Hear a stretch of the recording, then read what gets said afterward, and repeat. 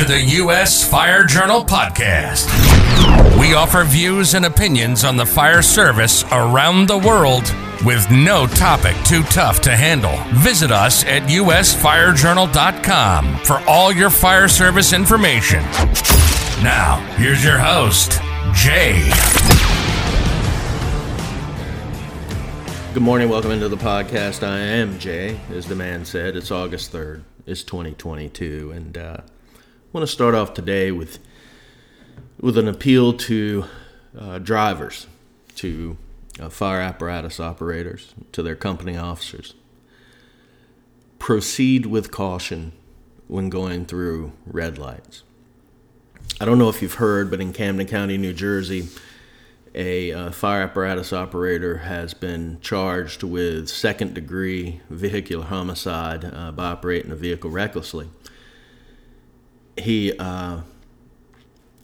is accused of, he drove a truck in the opposite lane and was navigating around other cars stopped at a red light. He then entered the intersection without stopping and struck a Nissan, killing 2 people.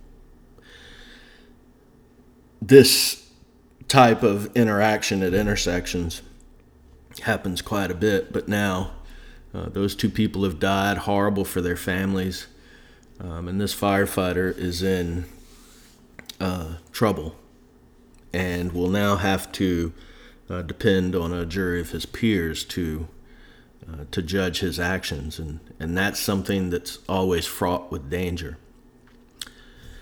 I think it just makes sense that oftentimes when calls come out for service, that people get energized, that they go to the truck, they get in, they crank it, and they can't wait to drive the truck. Look, I was a driver. I drove in some down tight, narrow streets in an urban environment, and it was a rush. When you're young, I was driving Max and Pierces and E1s and the bottom line is this: it's a rush. There's no getting around that. People who say, no, not for me, I question whether they're telling the truth. When you're young and you're an apparatus operator and you're going down the street and people are looking, you're the center of attention. You are. I think as you mature, there's a couple of things you learn. Number 1, being the center of attention is not always positive. Number 2 is this: you carry the future of people. You're responsible for that. The people on your truck and the people who are pedestrians and are drivers. When you come up to intersections, you have to be mindful of what's going on. And here's the thing that every driver eventually learns. You can't control the other person. You can drive as safe as you want, but you still can't control the other person. When you're driving faster and going through intersections without stopping, you're taking a chance. And if you're working on, if you're working on the law of averages, you're probably going, you know what, the chance that I hit somebody or get hit is probably pretty slim. And it is. But there's always that possibility. And all it takes is one. If you respond to, if you're driving on 2,000 calls a year, all it takes is one. All the rest can work out great. I remember when I first learned to drive a ladder truck, and back in the day, you didn't have all of the cameras and things that you do now, and I'm talking about backup cameras and all of that. So you learn to use your mirrors. One thing I see people now, they don't use mirrors all that often. They're focused on a backup camera. I have a friend of mine who's great at teaching people about pump operations and ladder operation. He's a great driver because he also drives trucks when he's off duty. And it made me feel good when he told someone else. I didn't tell him. He told someone else, hey, pay attention to your mirrors. Quit using that backup camera. It's little things like that that go into making good drivers. But here's the bottom line. You can be a great driver and still end up hitting somebody in an intersection. I'm not passing judgment on what happened in New Jersey. That's for a court of law to determine. What I'm saying is that it can be instructive in that when you proceed into an intersection that has a red light, when you proceed into one that has a green light, you can still end up in a bad situation. You can only exacerbate it by not being in the right. You breaking the law or stretching the law, whatever the case may be, it only adds to troubles.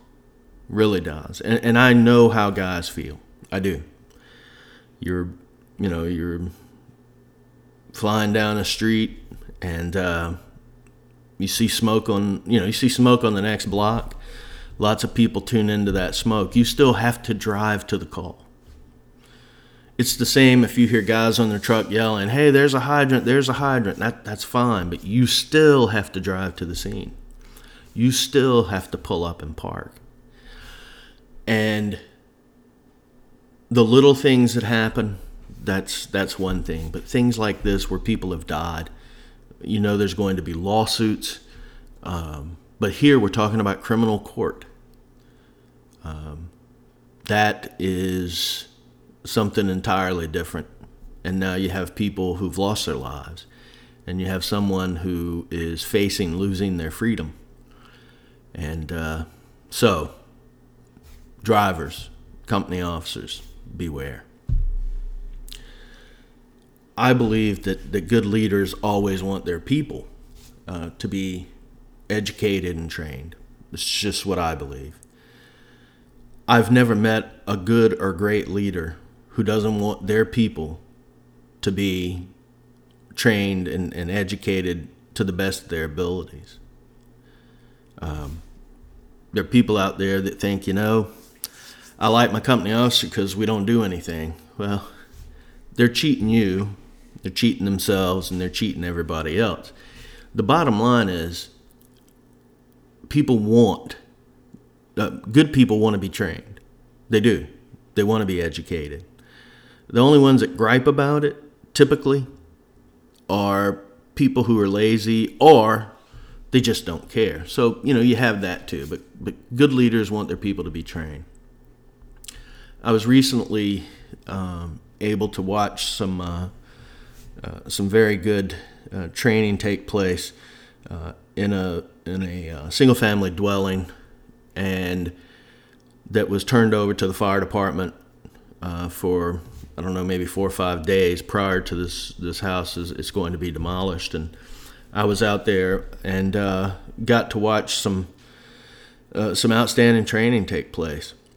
And, everybody wants that training tower, training facility, and let's face it, they're great. I mean, they are. Gives you that opportunity each day if you want to take advantage of it. Acquiring structures are great too because you're actually walking through, looking, cutting on, advancing a line on a house, on one that that people have lived in, and that has all of the tricky little corners and things that houses are known for. And so I was able to watch some outstanding training take place, and also watch some people who got their first chance to be on a roof, cut a roof, that type of thing, which is always great to see. And, with the number of vacant houses across the United States, and in different cities and towns, there are legions of vacant homes. The opportunities are there. They just have to be taken. That type of training is something that pays dividends way down the line. It's not just to be able to say, yeah, well, our guys went out and they trained. No. Training like that pays dividends in the future, in part because it allows people to look at a real live structure. And if you're on a roof, to find places that, it's not a training prop. So one spot's going to be a little saggy. Another spot's going to have shingles that are crap. You going into a house, you're going to have all kinds of different neat little things to look at. And by the way, the one that I watched, the house was walked through and looked at previous to any training taking place. So and then that's something that needs to be done too. So things were looked at, and things were said, and this is off limits, that's off limits. And that's the type of thing that has to take place because of accidents in the past around the country, indeed around the world. At any rate, the cutting, forcing doors, advancing hose lines, search and rescue, ventilation. Of course, when you're going up on a roof, you're getting portable ladder, ground ladder training. They set up a stick and training on that, on spotting. The aerial operator had to spot, outriggers, shift positions, move the ladder, operating from a stick, operating directly on the roof, operating from a roof ladder. All of those things pay dividends down the road. That's why it is my sincere belief that training like this is done for the benefit of the people on the ground, boots on the ground, the people at the tip of the spear. Those are the people that you have to train and train again, and then train more. So it was a great thing to watch. I've watched acquired structure training. I don't know that I could count how many times, but I know that there are extraordinary opportunities that lie out there. Of course, you got to walk through it, do your safety things, all of that. But the fruit of it is just absolutely wonderful. It really is. It is, switching topics, it is, I get emails from people all the time, and I get people contact me, email, text, phone calls, they see me, whatever, always about situations that are going on. And sometimes those situations, or I should say oftentimes those situations, are not situations that make anybody feel good. Sometimes there are small problems, medium problems, and then huge problems. And I get asked a lot, why don't you talk about this, or why don't you talk about this particular situation? Lots of times I have to explain to people that more often than not, it has to involve some sort of safety issue or something that's just egregious. Egregious cronyism, for example. I'm going to start addressing that. Cronyism, when, buddies and friends are looked after and others are passed over or not considered, things like that. But I got wind last night of media, I guess members of the media were contacted about a situation, and I don't know. Looks to me like there's a story that's developing around or in the area of a department, and I'll have to say some of it's true. The others are just wild guesses that aren't true. But here's the thing, and I just want to give this out there to fire department leaders. Oftentimes people get really comfortable and that sort of feeling of, well, nobody can touch us. Nothing could be further from the truth. Point of fact, there are situations that would force leaders out that they didn't see coming. And it happened so fast that it can end up just being shocking at the conclusion of something like that. The thing I think that people need to understand about stories that end up in the media is that no one controls them. No one. The fire chief certainly doesn't control them. Nobody on a fire department. In many cases, the media doesn't control it. Oftentimes, cities, counties, states, they don't control it. It's why if you have issues and you address the issues, it's always a good idea to address them. Cronyism especially, I think, is going to cause more people to lose jobs over the next 10 years than any other topic in the fire service. If you have someone, don't care how friendly you are with them, and things are bad, you have to address it. Bottom line, these stories develop and they don't go away.